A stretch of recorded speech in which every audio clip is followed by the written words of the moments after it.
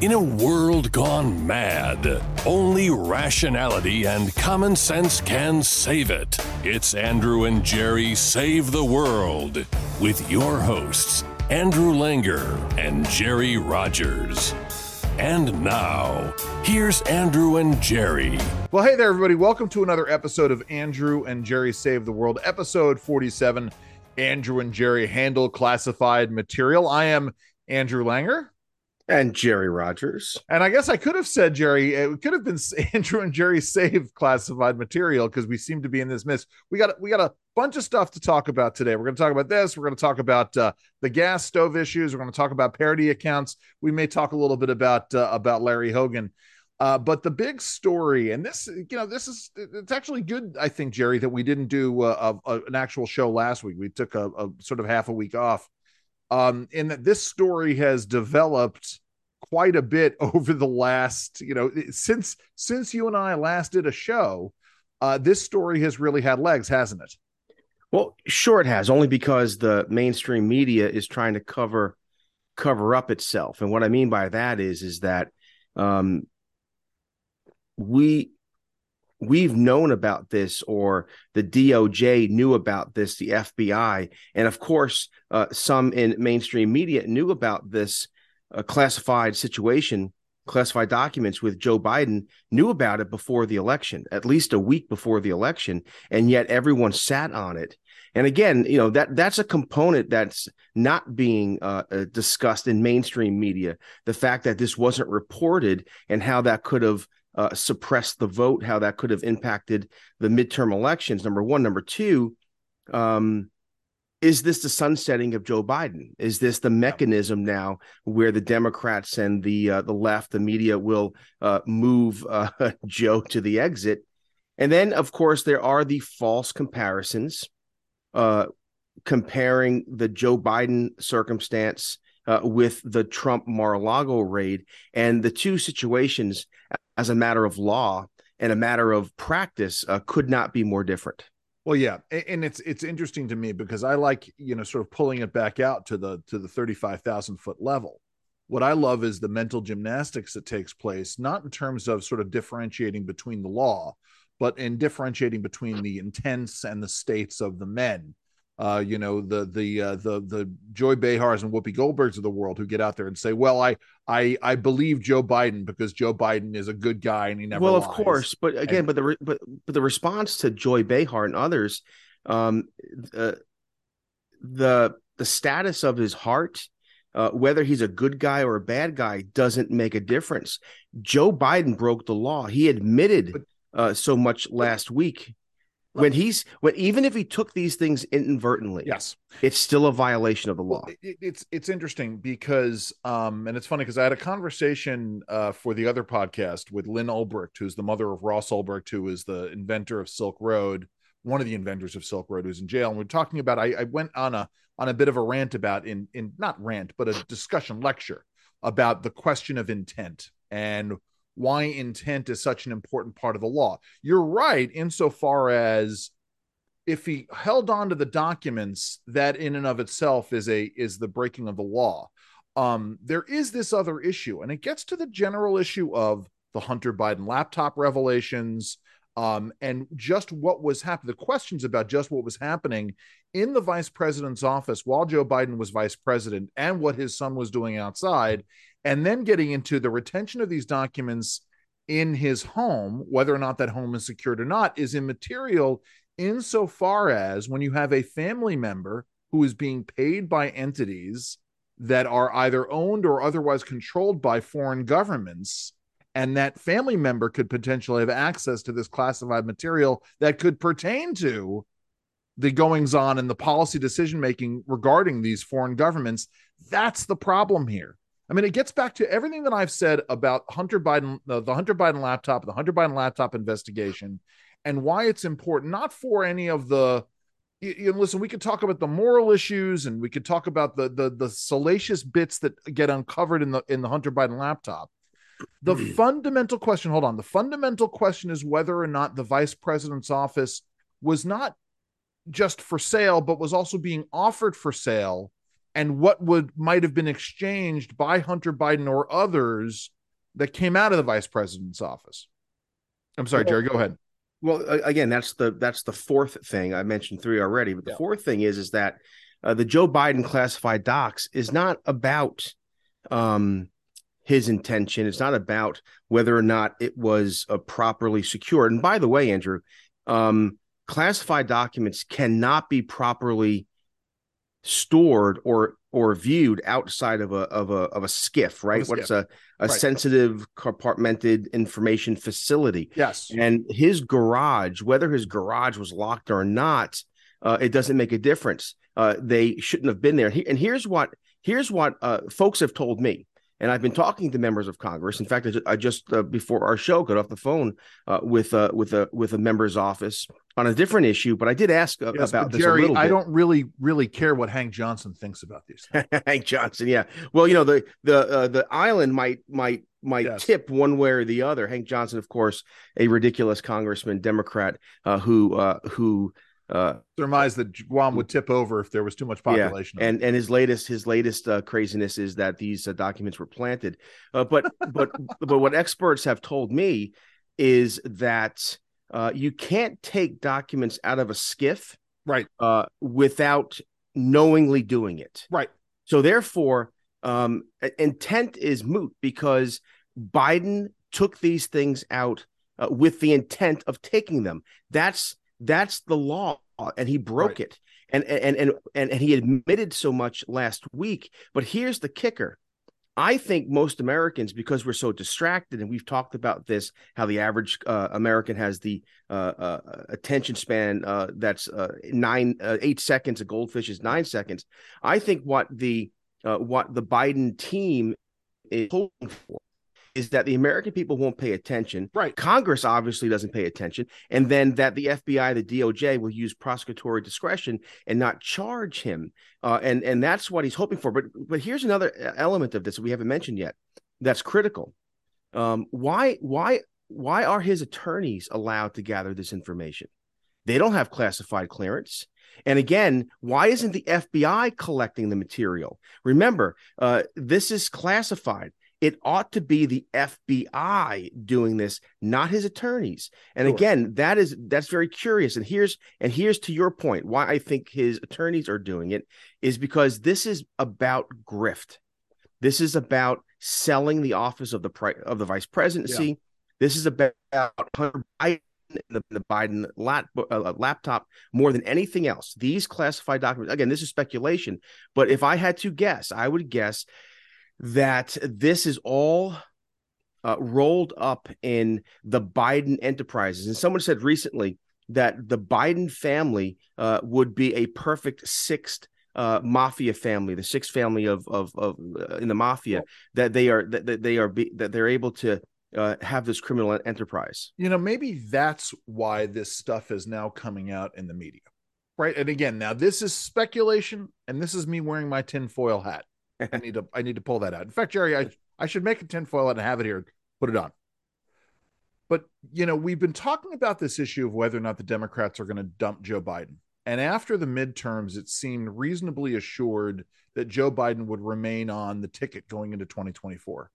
It is now January. And the fact that he, kind of grew up and went to a black church, that kind of insulates him. Well, yes, of course it does. But the point is that it's January of 2023. We are a year out from the first primaries, right? And if the Democrats want to have a primary, they got to start planning for it now. One wonders if they finally realize, some people within the power structure. And Jerry and I have spent a lot of time talking about the elites, right? The backfilled rooms. In fact, it was one of the reasons why Jerry was really buoyed by the transparency of the speaker's race, that it wasn't behind closed doors. Like we need more decisions being made out in front. So Jerry, the theory that I'm advancing here is that somebody finally realizes that with the Republicans going after this Hunter Biden investigation and the investigation of the alleged crimes of the Biden family, somewhere in the Democratic power structure, they know that they're going to have to dump Joe Biden between now and January of 2024. So they're laying the groundwork now. That's why this stuff is coming out now. I think you're right, but I also think that there are several things happening here at once. Number one, I think Biden got caught with his pants down. Number two, I think that the FBI should be looking at and gathering these material. His lawyers are, and that signifies there's a Hunter Biden connection here. Another issue here, and again, for our friends who are probably screaming at their device saying, why don't you mention the Trump scandal? But here's the thing, and why these two issues don't compare. Because, and again, I posted this over at the Jerry Rogers Show page. I might tweet it out later. But the fact of the matter is, and Barry Rifkin did a real good piece for the Wall Street Journal several months ago, where he lays out plainly that the raid on Mar-a-Lago was illegal, that the former president, even as former president, is legally allowed access to his papers, White House documents, right, both classified. But here's the kicker: both classified and not classified. And that the former president, was in negotiation because the government owns these papers. He was in negotiation to hand these things over, and the FBI raided publicly. Right, this was a public event, a publicity stunt even. But here's the key there: if you notice, no one at DOJ, Merrick Garland's office, you're not hearing legal experts, Democratic legal experts, talk about former President Trump having classified information, how he put troops in jeopardy or assets in. Right. No, what they're saying now is obstruction. Yes. And here's going to be the twist. The classified material at Mar-a-Lago, it's not about whether or not the president could have had that information. He could. It was legal for him to have it. The raid on Mar-a-Lago was illegal. However, what the special counsel and what the DOJ will charge him, will be obstruction, sure, i.e., he obstructed the turnover of the documents. Yeah. That's a lot different from Biden, and this is the problem for Biden now. They cannot move forward with a prosecution of Trump over obstruction and not move forward with a prosecution of having these documents illegally for Biden, and that goes to your speculation, right, that this is really they're moving him, they're sunsetting him, moving him to the exit. Wow, I mean, and you think about it. I mean, it's a brilliant move on the part of Kamala Harris, to say the least. Anyway, well, that follow up with that, because here's the only thing that might stop them from sunsetting him, and that is there's no one to run and win. There's lots of people can run. I mean, Sheila Jackson Lee, that lunatic from Texas, could run. But the bottom line is, Pete Buttigieg has found out that you can't hide as transportation secretary. Right. So he's done. Boy, Kamala Harris. Sorry, go ahead. I mean, so Vice President Harris is not a good candidate. Neither is Pete Buttigieg. The only star right now, rising star in the Democratic Party, is governor-elect, the new governor of the soon-to-be governor of Maryland, and that's Wes Moore. And so there's the question: can Wes Moore be governor of Maryland for a year and then run in a primary for president? You're overlooking Mrs. Obama. Yeah, you know what? And you've talked about this. We've talked about this. Yeah. I've always said that she's the big threat. Right. And I think if she runs, she wins. Right. Absolutely. But she has no interest in running. Yeah, well, they say that. Now they always say they have no interest in running. Right. And then that way they can say, I had no interest, but America needs me. Yeah. Well, you're right about that. Michelle Obama is the strongest personality. Remember, politics is no longer about whether or not you are a good stateswoman or statesman. It's about celebrity. Right. And she's the biggest celebrity on that side. And I think she beats Trump, certainly. But my thing is, I don't even think Trump's going to run.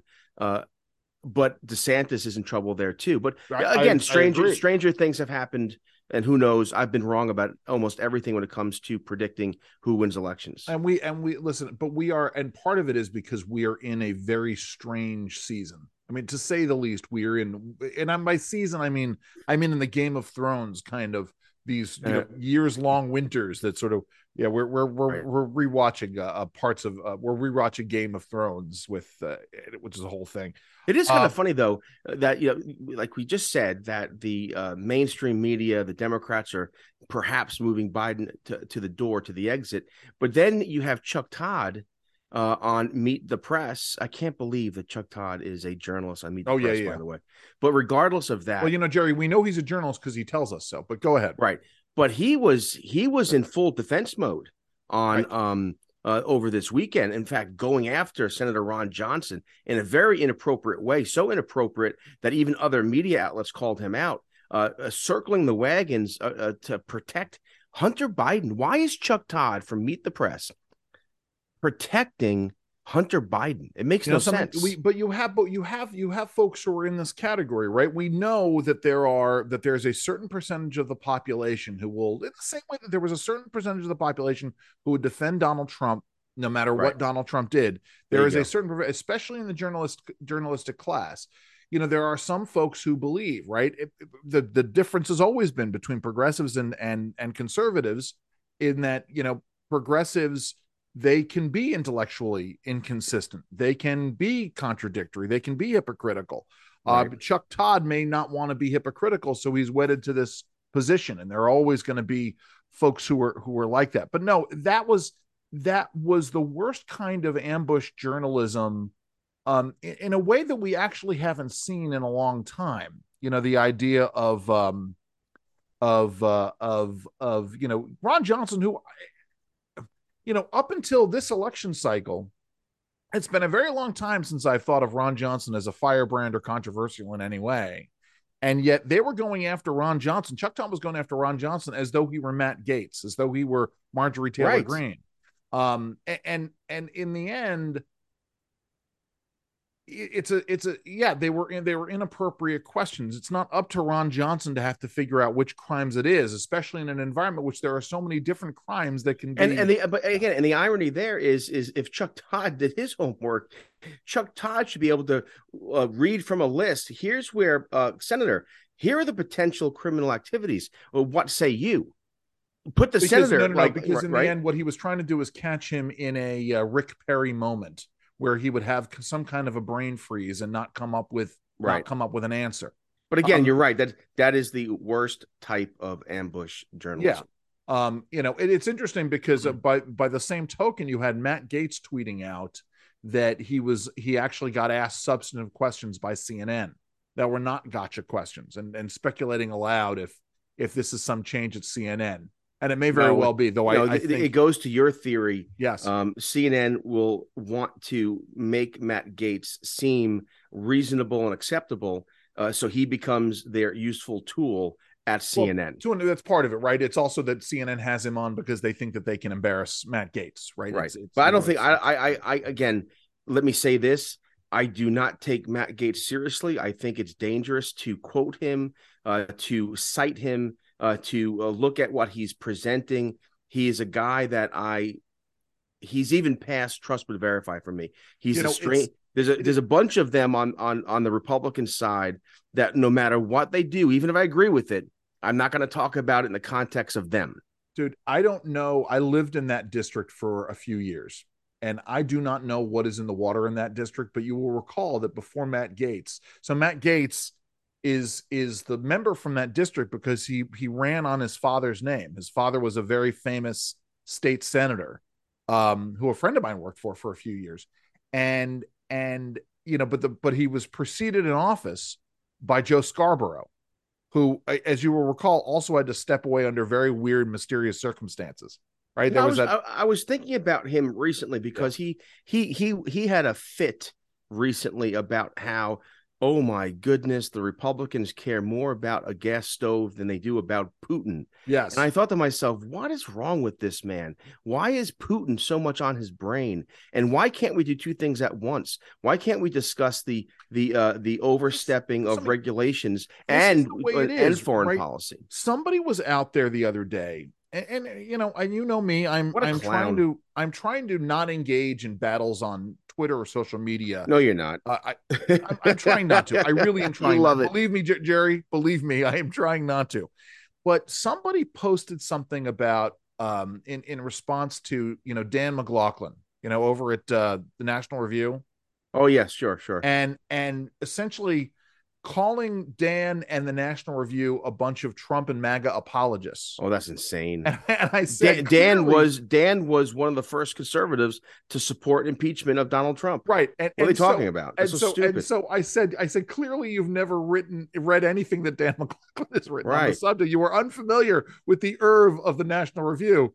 And this guy said, well, he never wrote about this and he never wrote about that. It was one of those situations where we get into this pattern where because you don't condemn everything all the time, right? We got to do this with some of our former colleagues, right? Where if you're not condemning every single little itty bitty thing, well, then you must agree with that. And therefore, if you agree with any little bit of it, and of course that's I guess also that this person missed the what was the Never Trump front page of it was a magazine cover. National Review. Trump. National Review coined the phrase, I think, Never Trump. And then it was the issue of, and Dan rightly said, Never Trump is not to be confused with Never Republican. Right. And he's absolutely correct in that. And that's something we need to guard against, right? And that's, by the way, folks. I know, right? We can no longer be in favor of tax cuts because Donald Trump was in favor of tax cuts. This is exactly what the Democrats want. This is part of them. This is rank and file. This is not, I don't think this is a Democratic Party thing or progressive leadership thing. But it has become a meme, a statement on the part of the Democrats. And this is what they want. They want Never Trump to become Never Republicans. Why?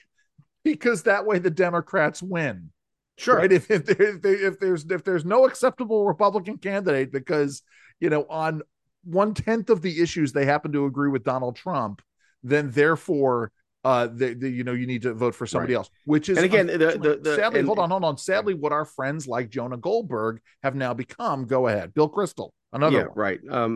You're right about that. Many of them have become anti-GOP, anti-conservative.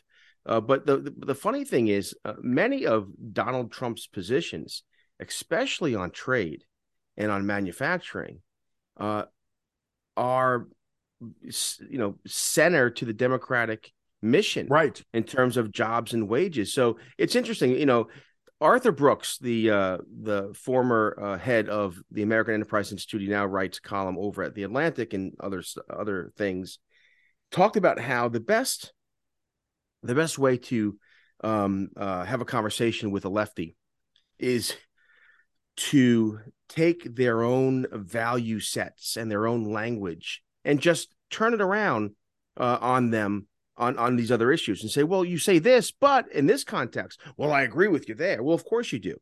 And again, on manufacturing and on wages, on unions, the left agrees with Donald Trump. This is why we couldn't get a transportation and infrastructure bill all 4 years of the Donald Trump presidency when the Democrats were in power of Congress. Right.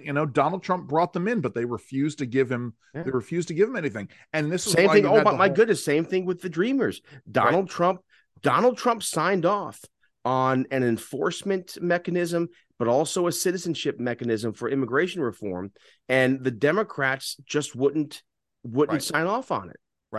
Right. And that's the something, we need to be better about talking about those situations where when it's not convenient, right. The left says that they want compromise, but when there's compromise because it's the other team, they don't want it, which is a very dangerous place for America to be. And I hope Republicans don't do that. I hope that the House, even with a narrow majority, I hope that if there is a good piece of legislation on immigration, say, that there's compromise and consensus in the Senate, no one gets everything they want, but it's a way to a way to move forward. I hope that normally inclined to Republicans agree with you, Jerry, but let's turn it back, right? Because you and I have spent a lot of time talking about these issues where these situations where we don't use their tactics against them, right? But well, that's the whole thing, And cheers, right? Bravo to Kevin McCarthy for taking Eric Swalwell off the Intelligence Committee, and congratulations on taking these other Schiff, who lied consistently about Russiagate, and the other congresswoman, the anti-Semitic congresswoman from Ayanna Pressley. Elon. Ilhan Omar. Yeah, I mean, Elon Musk Omar. They're all now crying foul. Yeah. But at the time when Nancy Pelosi stripped Republicans of their committee assignments without input from the Republican leadership, it was unprecedented. Yeah. But now it's done, and McCarthy's completely correct and right to do that. So my answer to your question is: do we engage in their tactics? I think some we do and some we don't. Right. That's, and some we do and some we don't. And some of it is, right, if you're working to build and grow a party, you have to tell the story of the party. And the only way you can tell a story about a party is not what you're against, but what you're for and what you're able to accomplish. Sure. And this is anyway, it all gets down to it. Speaking of which, right, and you and I talk about this issue of telling stories. And we spent a lot of time. I know you were working this week on some stuff, to quote our friend and mentor Fred Smith from the Competitive Enterprise Institute.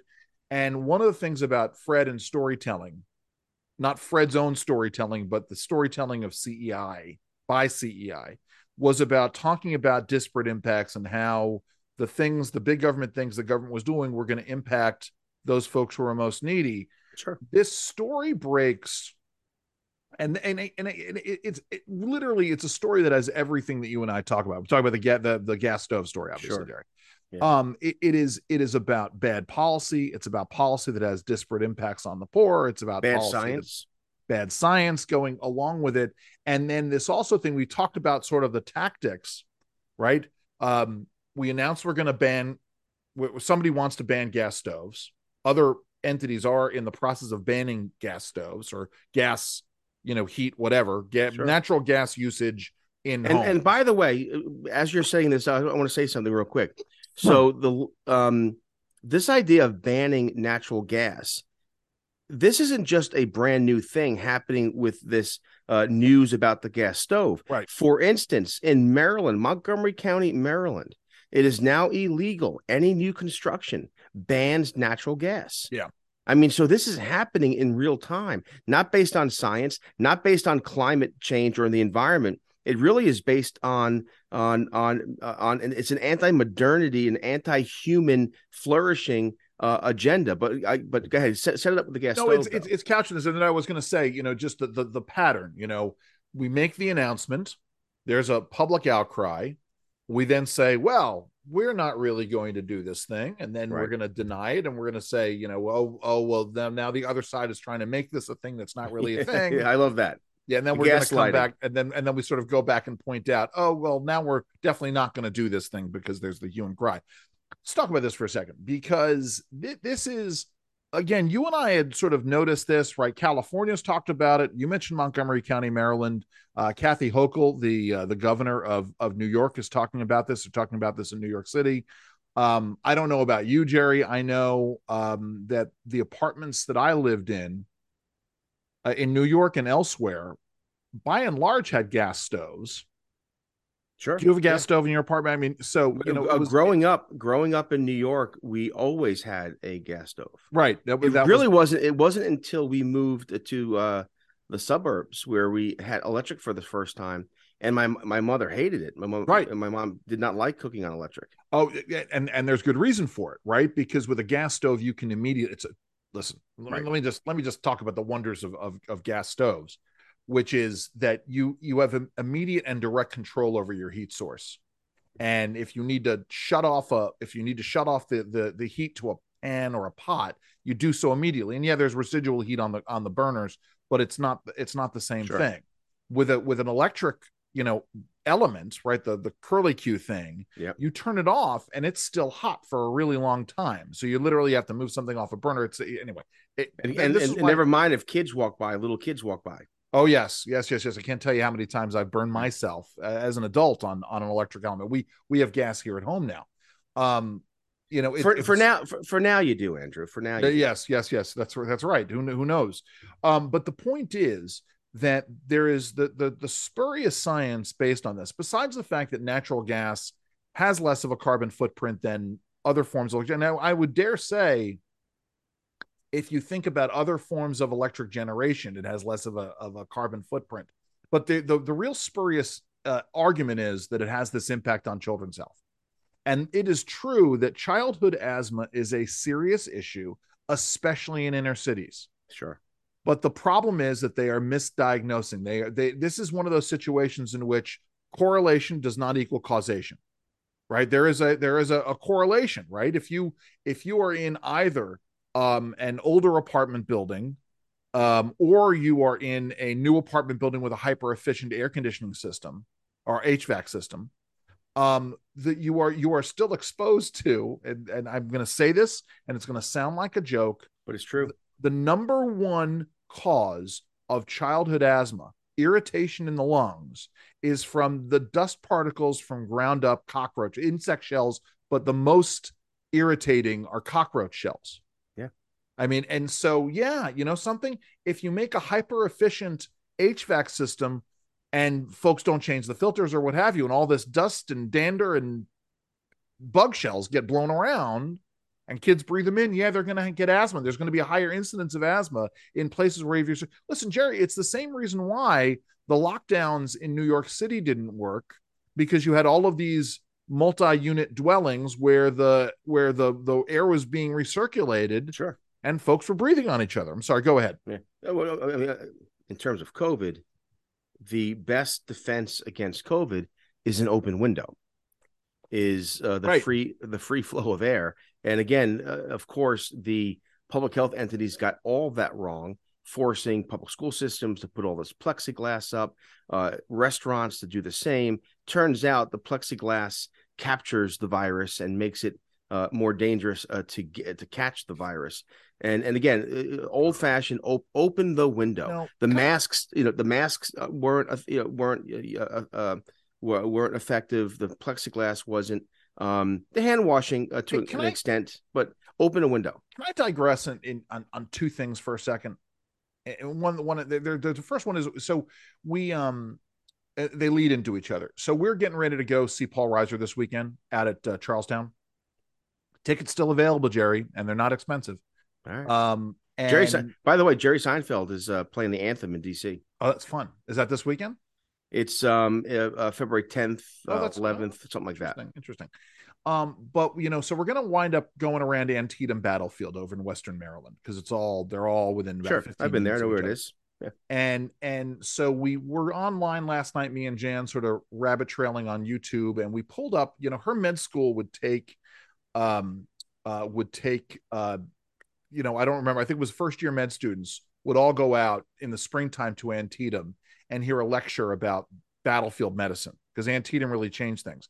And they tell the story of sort of the founder of modern military medicine, whose name is escaping me, who discovered that if you kept the wounded men and sick men in open air tents where there was airflow, they healed better, which gets to your point. Yeah. That's one digression. But then I wound up rabbit trailing, because we watched this movie called The Pale Blue Eye, which is on Netflix. It's a murder mystery that takes place at West Point in 1830. Is it any good? It's good. It's got a weird twist at the end. It gets kind of weird, but it's Christian Bale, and I love Christian Bale, Christian Bale. You know who Christian Bale is? Of course, Batman. Yeah, okay, Batman. But it all takes place right around West Point. Yeah. And because they were really hyper accurate with the outdoor scenes, like at one point there's a scene on the cliffs on the west bank of the Hudson, and you can see Anthony's Nose, which is where the Bear Mountain Bridge. Wound up going and looking at videos of hiking in Bear Mountain. And it was not one, Jerry, but two different videos in which these people from New York City or suburban New York, this is 2 years ago, were out hiking on Bear Mountain or on Anthony's Nose across the river, and they're wearing masks while they're outside. And I sat there and I said, this is my digression, Jerry. Yeah. 50 years from now, 70 years from now, 100 years from now, are people going to look back at this as the stupid time? Are they going to see videos of people outside? Again, it depends on your view of the future. I'm more of a despairing optimist in that I think we're just beginning the stupid times. Okay. Look, I mean, to your point. So what you're saying is, Jerry, that as stupid as we were during the pandemic, we're going to get stupider in the future. Again, let me digress, build on your digression. And that is, think about what's happening now, right? And it really, the thing about the mask, ultimately what that's about is censorship, because science was censored. Open discussion, conversations, was all censored. And we did not have a robust conversation about COVID. If we did, we would have saved more lives. And then what happened is the public health entities and the politicos, instead of admitting being wrong, they doubled down on being wrong. And so, but we see more of this. And then they tripled down, Jerry, by getting out there and actively censoring other people on social media. But moving forward, we see more of the same, right?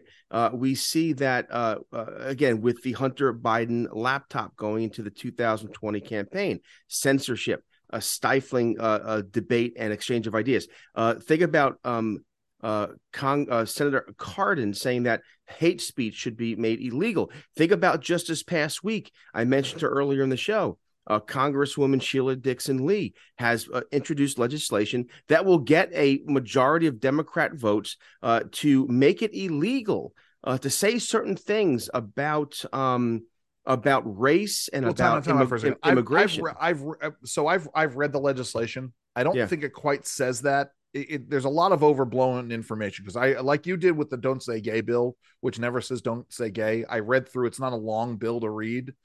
It's the issue is it's vague in its language as to what constitutes hate speech, but it doesn't specifically say you can't criticize. It does say you can't criticize replacement theory.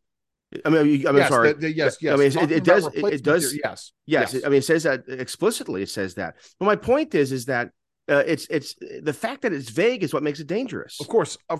So regardless, it shows you that Congress, or a good portion, members of Congress, don't have free speech values. So this is what my point is. Our trajectory is more going towards stupid than going towards smart. And Jerry has said, by the way, Jerry also believes. I'm sorry, this sounds like I'm making you out to be a conspiracy theorist, and I don't. You offer up a very thoughtful, and I mean this in all seriousness, you offer up a very thoughtful analysis of history, in which you say that in which you conclude, or your assertion is, that the tendency is towards authoritarianism as opposed to freedom, that democracies eventually all collapse. And this gets into what you're talking about, doesn't it, Jerry? Yeah, and it does. And so, I mean, I hope, look, this is what encourages me. And you and I talked a little bit about this last time, I think, or we talked about it off mic. I forget about our conversations. But there is a lot of misinformation and propaganda about climate change and the environment and energy use, specifically energy use. And so over the past 10 days or so, I've been reading a lot. Alex Bernstein and Bjorn Lomborg, and Steve Malloy, and some others. And I'm encouraged that these people exist to at least push back, to be the John the Baptist, the lone voice in the wilderness. And let me just say this about energy, and because you said something earlier today about natural gas having a lesser carbon footprint.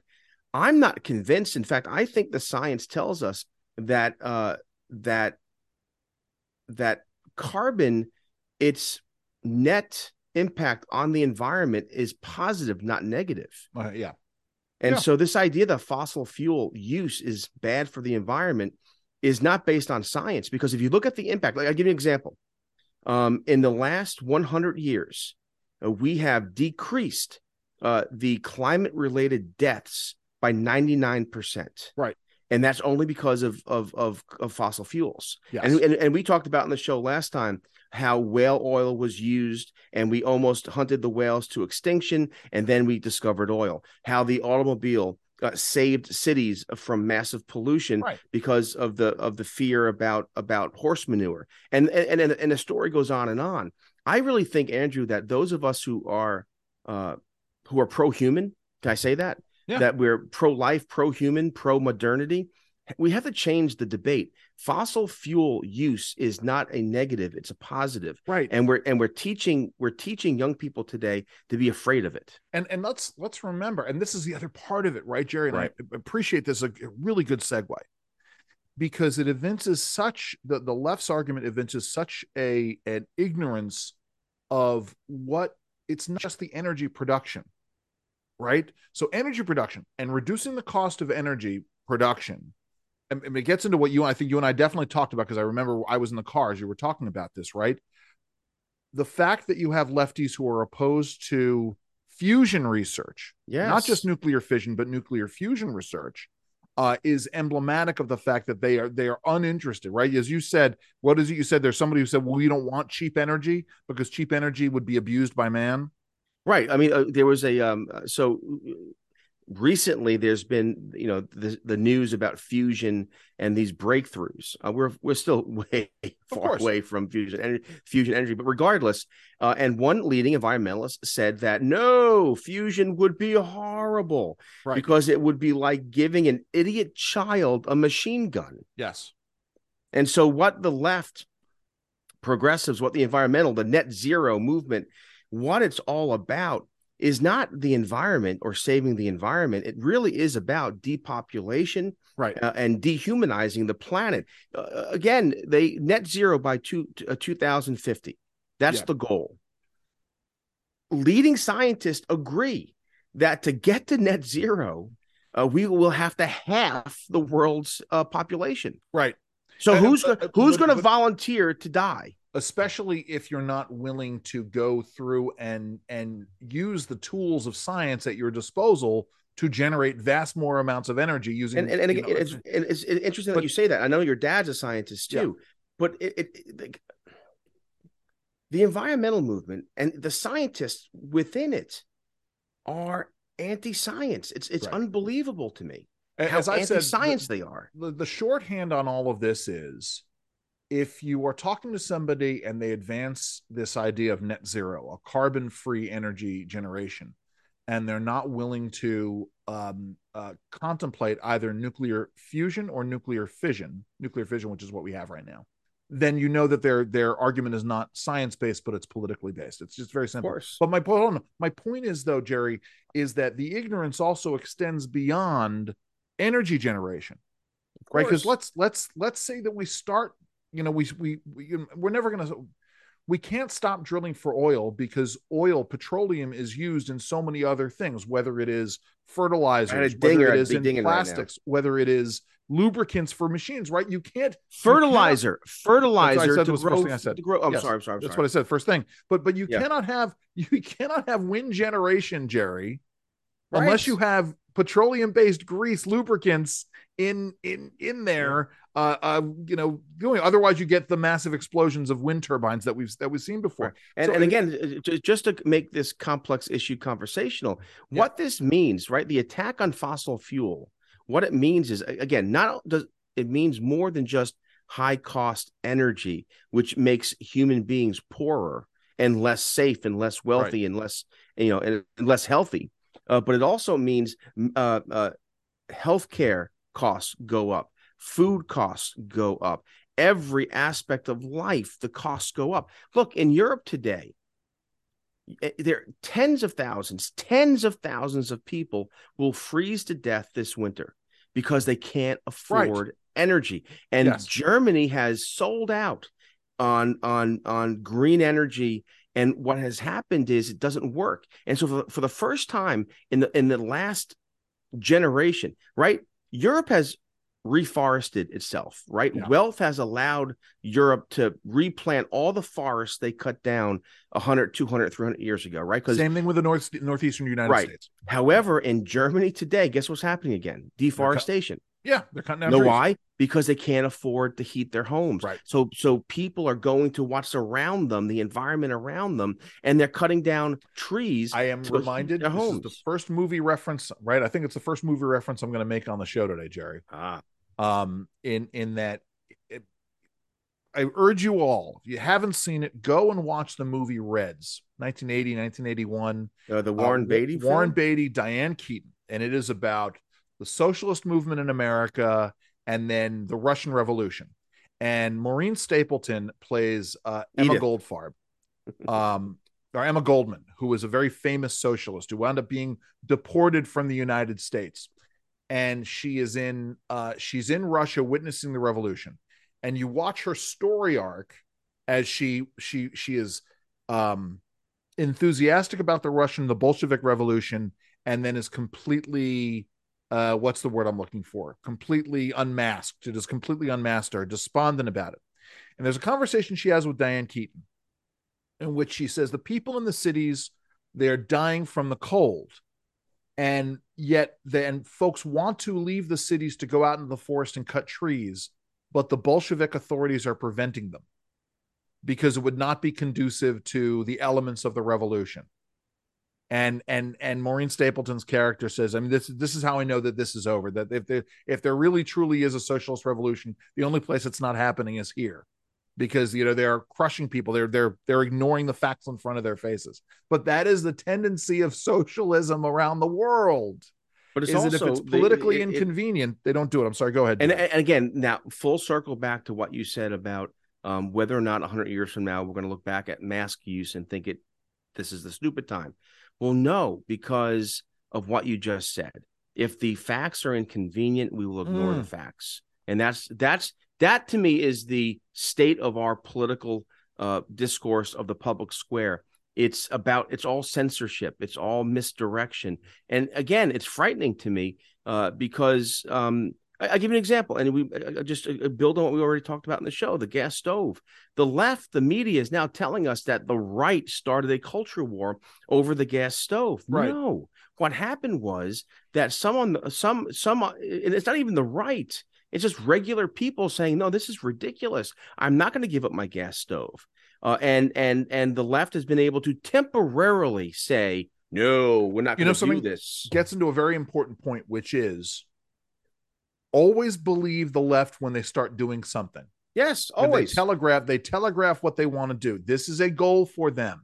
And it is, you know, even if the guy at the Consumer Product Safety Commission doesn't get his ban on gas stoves at the CPSC, somebody else is going to try to do it, like they're doing in New York, like they've done in California, in Maryland, like what they're doing in Montgomery County, Maryland. Yeah, right. And that's why, you know, you cannot dismiss. I mean, it gets me, man. Hey, man. You know, I was talking about this months ago with a listener about the issue of lowering the voting age from 18 to 16.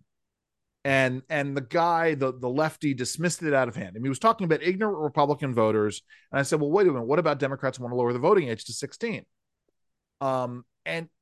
And this guy said, well, that's not, where's that happening? And I pointed out, well, it's, you know, it's a ridiculous idea. You know, no one's ever going to take it seriously.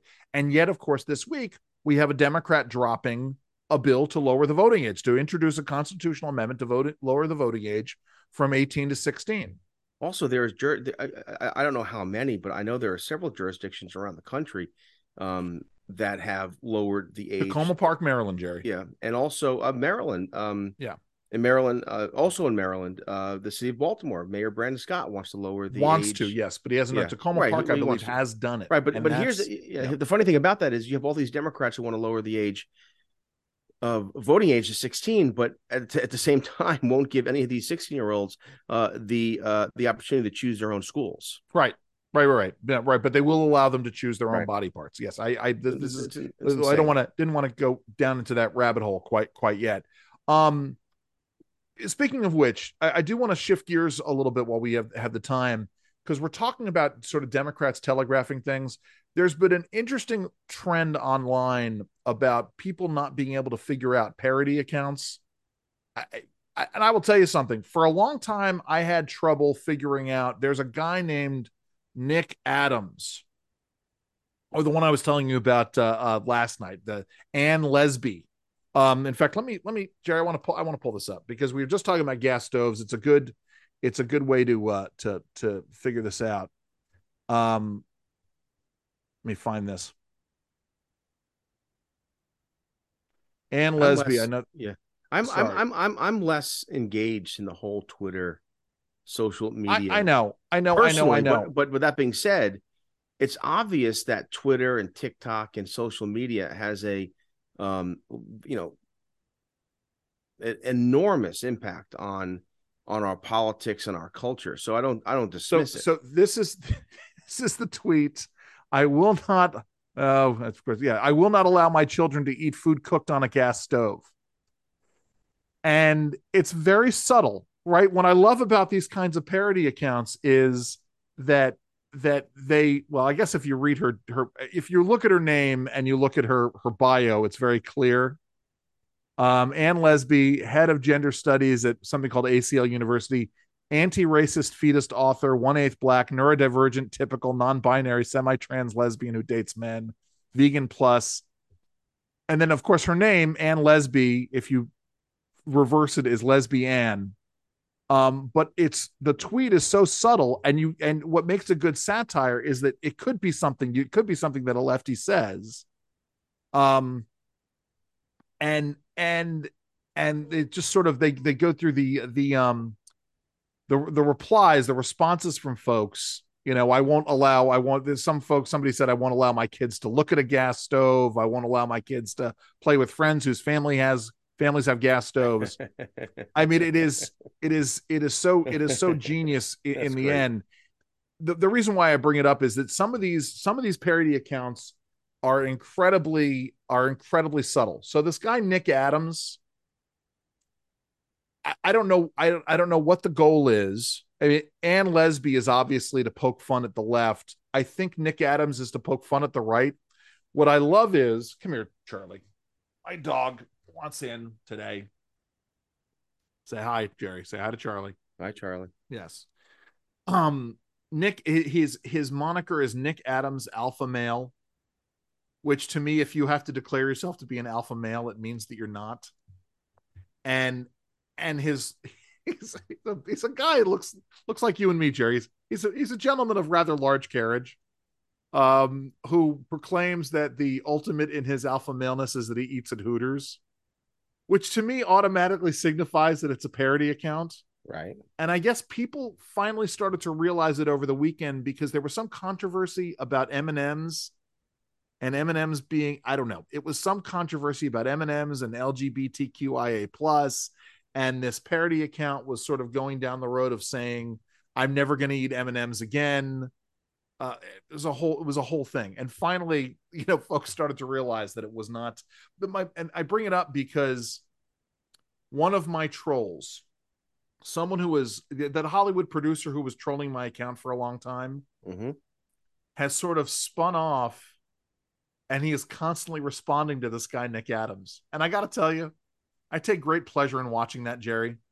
This guy who clearly has way too much time on his hands, who uses it to troll me or Matt Taibbi or, I don't know, pick another conservative, has all wrapped himself. Well, Taibbi's not a conservative. He's a liberal. Taibbi's not a conservative. No. But yes, but Taibbi's a truth teller. Yes.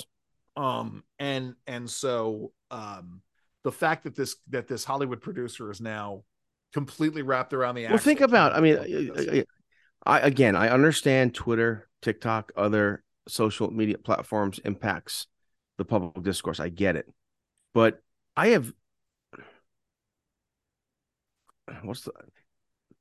rarely have I read something on TikTok or Twitter that is worth reading. I don't know if that's true. I mean, because to me, I go to Twitter to read, to find out what friends of mine have published or colleagues have published or what other colleagues of mine are reading and are promoting. And then I go there for breaking news, right? If so, like Sure, but that's I get that, and right. and that to me is similarly. I'll go to Jerry, Twitter. this is why I'm no longer in the business of debating people on Twitter or arguing with people on Twitter, except in very rare occasions. But I think of like Rob Reiner, and right. the ridiculous things he tweets out is just not worth. It's not worth thinking about. I mean, God bless him. I mean, his father, a champion of comedy. His son is just a meathead. I would tell you something though. I tried reading Carl Reiner's biography. Yeah. And I could not get through it. Why? Because it was all very preachy lefty stuff. Oh, that's so I mean, it just, once he sort of drilled down into how wonderful his kids were for their political activism, I was like, something, I'm done here. I loved the story that Carl Reiner tells about the first time Mel Brooks showed up at his beach house out on Long Island, like Fire Island or wherever they were. Right. And Mel Brooks showed up in the middle of the night, and Rob Reiner and his sister were told to not disturb the man who was going to be staying at the house. And apparently, at like 5 a.m, Mel Brooks had been there for 3 hours. He's sleeping in the breakfast nook, and all he can hear is these kids whispering, "Is that the man Daddy told us about?" Which is a great story. But then he goes in, and yes, and then my daughter became head of psychiatry at Cedars-Sinai Medical Center, and she is this great humanitarian, active in all kinds of leftist causes. Something. Well, Rob Reiner has made some good movies. Also, it's unfortunate. Rob Reiner has. Yeah, as somebody pointed out, the most unbelievable casting in recent history was Rob Reiner as Leonardo DiCaprio's father in The Wolf of Wall Street. It was hilarious. He was hilarious in it. Yes, he was. He was great. And I love the fact that he watches The Equalizer, which is a show that I used to enjoy. Anyway, we're despairing optimist. I think that we should spend less time though on these social media platforms. Well, of course. I mean, Jerry, you're absolutely right. I mean, it is the thing that contributes to us having an 8-second attention span. Sure. Yes. Agreed wholeheartedly. So before we let you go, Gerald, and by the way, we will be sending out this podcast via Twitter. Yes, of course. Well, I mean, listen, I mean, for Twitter and Facebook, that's how we promote these things. But and it gets down to it, in fact, we want you to share more of these things. So did you get a chance to watch the Banshees of Inisherin? Oh yeah. Yes, you did. Yes. We started to talk about it. I know I'm sort of shouting into my microphone here. I thoroughly enjoyed it. It's a very Irish movie. It is in no way an American movie. It's an Irish movie. And I don't want to, spoil it, but it is an Irish movie with an Irish sense of itself, and even the characters and how they behave and why they behave the way they do. I'm waiting for the day that Jerry's gonna come to me and say, "Don't talk to me anymore. You spent 2 hours telling me what was in your donkey shite." What I told my kids, my older girls who were watching it, I said, look, and they, because it's somewhat, at the end of the day, the movie is somewhat it's unsatisfying. It is very well, yes, because they don't get back. I don't want. Well, they might. We don't know. It's. I don't think they do because of how it's unsettling. Because we can't get. I don't want to spoil it. We can't get into it. But here's the thing. This is how I explained it to my children. The hunger strike. Yes. Now, most recently in Irish history, the hunger strike was used during the Troubles. Yes. But remember, the hunger strike is about shaming your enemy. Yeah. That's what it's about. The Irish believe that shaming your enemy is the very most just thing to do, most effective, most just. And that's what in this relationship, that's what the one man who wants to no longer have the relationship, that's what he's doing. He's trying to shame the other character. And that's what it's about. And Irish, again, it's for those who come from large Irish families, you'll watch this movie and understand exactly what I mean. It's Irish. Again, I already made this analogy. I'll do it again. But the movie Devil's Own, Brad Pitt, Brad Pitt and it's not an American story. It's right, an Irish it's one. an Irish story. Yeah, Yes. it's in the same thing. It's funny. I had wanted to see the movie Babylon, which is Brad Pitt and what's her name, Margot Robbie. Margot Robbie.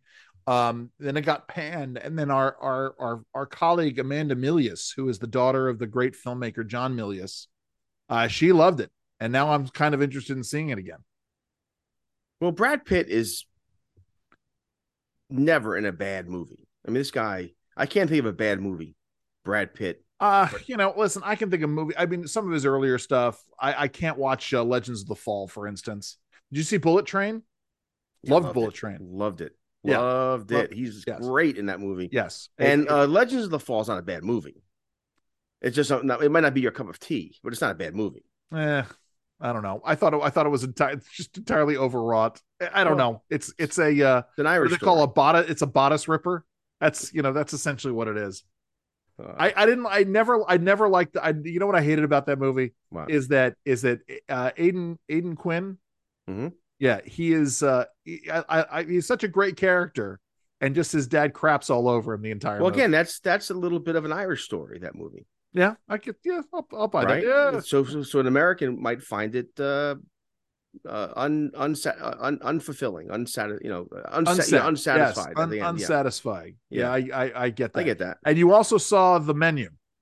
Loved it. Yeah, I don't know. Loved it. Loved it. It was crazy. One of the best movies I've seen in the last 5 years. It is a crazy movie. It really did. And also why I liked it so much was if you like those two movies, you'll like The Pale Blue Eye. What? It surprised me. Yes. Then you like The Pale Blue Eye. Different. Well, again, I know a little bit about it. Is it a spoiler? This detective is who? Well, he's Christian Bale.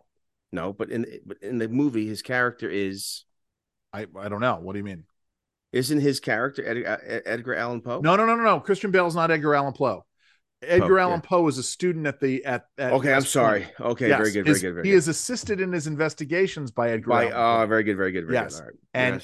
And that's an integral point. A lot of folks don't know. It's funny because it's referenced in later on. In the movie Lincoln, there's a scene in which someone is talking about a cadet at the academy who failed out of the academy because West Point, because he thought that silica was a gas, and that if that person had gotten that question right, he might very well be a general by the time the Civil War rolled around. That was Edgar Allan Poe, who flunked. And this was in a Lincoln Vampire Slayer. Yes, Abraham Lincoln Vampire Slayer. I annoyed the hell out of my wife watching this movie because when I was a kid, I read a history of West Point that was actually published in like 1948. It was something on my grandparents' shelf. That was right, and I loved it. And I it was a book that I read over and over again. So I knew a lot about it. What else, Jerry? Is there anything else you want to cover today? Well, I mean, there's lots of stuff. I do think this. I think that keep your eyes open to how the left, the media, the Democrats in particular, how they want to censor, how they want to stifle debate, and that's where the real issues are. And we're seeing that right on energy. We're seeing that when it comes to these classified documents. We're seeing that when it comes to free speech. We're seeing it when on myriad issues. I wish we could just say once and for all this. Stop having the argument over non-binary. It doesn't exist. And why are we engaging in their fantasy? But again, that's another place where you're not supposed to believe your lying eyes. Have you seen this video? I should pull it up of this school board meeting in Idaho. Have you heard about this? No. Let me tell the story real quick. I won't play the video, but there, and this is Idaho.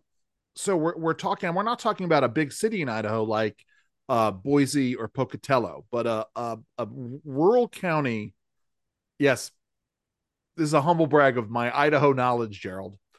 But a county in rural Idaho on the Idaho-Oregon border, they have a school board meeting.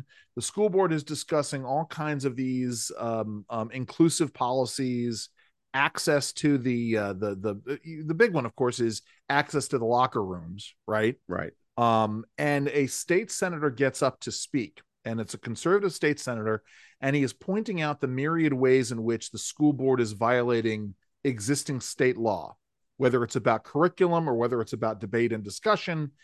And the school board chairwoman moves to silence him, and then somebody else on the school board moves to adjourn the meeting. They adjourn the meeting in the middle of this guy's presentation, and bedlam ensues. I mean, it is a situation in which my point in bringing this up is that these things are not confined to Montgomery County, Maryland. Actually, what's interesting? Has this been something that's been discussed in Baltimore City schools? Yes, the gender equity is all over Baltimore County, Baltimore City, Montgomery County. But we sure it's Baltimore City? Because I would have expected a much greater hue and cry from the parents in Baltimore City. Are you kidding me? They're murdering 16-year-olds and there's no hue and cry. Okay, come on. Well, yeah, but I mean, literally 10 days ago, a 16-year-old boy is shot. We've talked about this, dead, yes. and it's. But let me say this in terms of what we should cover and think about moving forward. Yes. This diversity, equity, and inclusion nonsense, right? Corporate culture has embraced it. Obviously, the political left has, media has. Jonathan Turley has been following this, and again, if you don't read his blog, go and read it. JonathanTurley.org. Yep. Yeah. And long story short, we're seeing more and more cases of individuals in their private lives affirming traditional Orthodox sexual ethics. Marriage is one man, one woman for life, or that there are two genders, not multi-genders, or even not so overt, but just saying they support J.K. Rowling. Yes. I enjoy J.K. Rowling. She's a good author, and all these attacks on her. I don't go for that. And they're being fired from their jobs. Right. I mean, fired. Yeah. No. Listen, you just simply say you support J.K. Rowling and you lose your job. Law partner at one of DC's biggest firms. Yeah. I mean, so I think that this attack on free speech and also the thought police is the biggest threat moving forward, because it impacts everything from COVID policy to energy policy to health policy to all these other issues. And it's almost like you said earlier, it's happening in plain sight. And let me add to this, because it's a story you and I haven't really talked about, but the issue of government surveillance of speech is part of this. But the use of AI, artificial intelligence here. Oh my, yeah. I don't know if I don't think you and I talked about this. We haven't, story. But lots of in the news recently where private entities like Madison Square Garden are using this technology to throw people out of to keep people out who've challenged who've been lawyers who've challenged but I'm going in a different direction here, Jerry. So building on what we were talking about earlier with Ben Cardin and the issue of hate speech. Yeah. We know that let me start this by saying I have a general problem with the automation of law enforcement generally, right? The concept of speed, the concept of speed cameras bothers me on a whole host of levels. Because because municipalities can set speed limits artificially low, and they use it as a revenue source. And also in a city like Baltimore, you might have to go 30, 40 and a 25 because there's a squeegee guy who's trying to kill you. But one of my favorite examples was in Washington, D.C. on New York Avenue, which is a main thoroughfare in and out of D.C. The speed limit was set to, I think, 30 miles an hour. And they would frequently, because if New York Avenue is open, the speed limit on New York Avenue should probably be 45 miles an hour. You should be able to get in and out of there fairly quickly, given the width of the roads and depending on the traffic levels. It's like a highway. It is like a highway. And when you come off of 50, come off of 50, right? That 50 and 295. So either the Baltimore Washington Parkway or Route 50. Yes. Yeah, it's highway-ish. But when COVID happened, traffic in and out of DC dropped. Their revenues dropped because they weren't getting, speeders on Route 50. So what did they do? They dropped the speed limit on New York Avenue from 30 to 25. Wow. And that way, yeah. So here's my point. We know that the Chinese use AI to deal with their social crediting system. It's a whole thing. And my point is, here in the United States, we know that the Biden administration has spent hundreds of thousands of dollars giving money to places like the University of Washington to develop artificial intelligence software. This sounds like tinfoil hat, conspiracy theorizing. It's not, it's out there. It is verifiable. This has happened. Artificial intelligence, AI software to monitor microaggressions in speech. And again, when you have something that is a truly a subjective idea, the concept of the microaggression, I know, and you're policing speech, and then you add it to AI, and then we know that there are folks who want to implement a Chinese-style social crediting system here at home. You're right. This gets into what Jerry's talking about. It's like that movie, Tom Cruise movie, that Minority Report, but also like Body Snatchers, in so much as Body Snatchers the original movie really was about conformity and the threat of communism, right? The original one with Donald Sutherland and Brooke Adams. There was a remake, right? That's the remake. Okay. The original was before that. It was a black and white film. Right. This is the George Romero one, I think. It was. Right. Anyway, long story short, because they remade it a third time. Right. Long story short. But the thing is that, right, if you showed any kind of emotion, they got you. Yeah. And this has been a mechanism for the left forever, where they want to control. They find ways to control your thoughts, your ideas. This is why the Idaho school board thing is so damning, because the state senator opens up his speech with saying, you say that public comment can't be used to criticize individual employees of the school district. And that runs directly counter to what the Supreme Court has said on this. So as that's the thing, guys, it gets back into, who we are as a people and why we have these things protected. The founding fathers were ultimately very brilliant in their prose. The First Amendment is very simple and straightforward, and it's very elegant. The whole idea is you have the widest breadth of speech, so that you can petition the government for your redress of grievances. So you can have open and frank discussions and hold government accountable. And government should not be in the business of suppressing those things. And when government starts to, that's a real problem. Yeah. Jerry, when are you on next? I'm on Wednesday, January 18th, tomorrow. 10 to 2. Yeah, tomorrow at WBAL. And then, of course, every Sunday, the Jerry Rogers Show. Yeah, there you go. Well, I'm not doing other fill-in work right now. We do have a new episode up this week of the Lunch Hour with Federal Newswire. I interviewed Charlie Sauer, which is a really interesting podcast, to say the least. Because Jerry, do you know this? Charlie Sauer is an inventor. I want to say I knew that. I think I mentioned it to you. I may have mentioned Charlie from the Market Institute. Hey, I have to make a correction. I earlier said that on energy issues, I said Alex Bernstein. It's not. It's Alex Epstein. Alex Epstein. Yes. You got him confused with Alex Berenson, who is the great. Yes, but also but check out Alex Epstein, energy on energy issues. He's fantastic. Yep, absolutely, 100%. Well, Jerry, what do you want people to do? Well, it's becoming more and more difficult, but find the truth, plant your feet, stand firm. God bless you. God bless you, Jerry. Have a great week, everybody. Have fun, and please stay safe.